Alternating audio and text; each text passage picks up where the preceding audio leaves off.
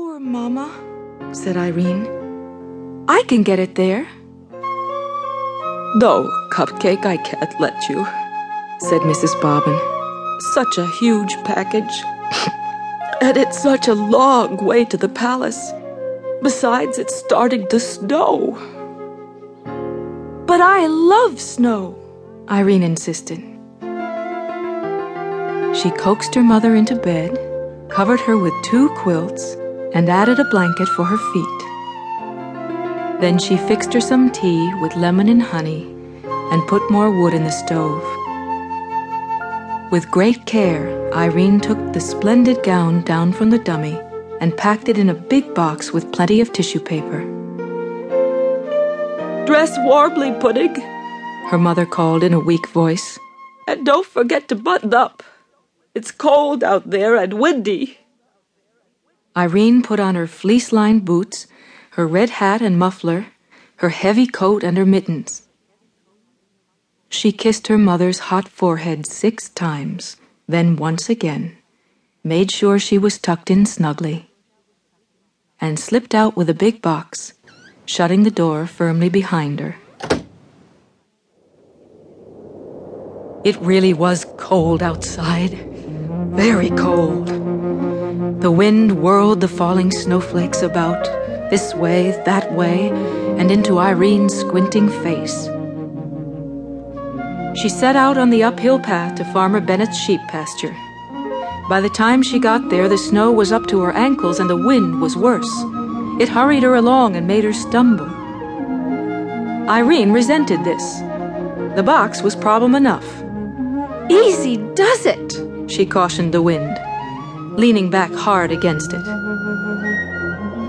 By the middle of the pasture, the flakes were falling thicker.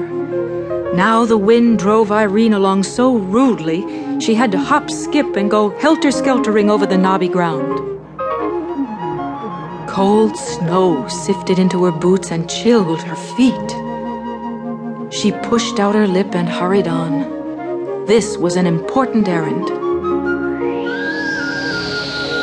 When she reached Apple Road, the wind decided to put on a show. It ripped branches from trees and flung them about, swept up and scattered the fallen snow, got in front of Irene to keep her from moving ahead. Irene turned around and pressed on backwards. Go home, the wind squalled. Irene, go home! I will do no such thing, she snapped. No such thing, you wicked wind! Go home! The wind yodeled. Go home! It shrieked. Or else! For a short second, Irene wondered if she shouldn't heed the wind's warning.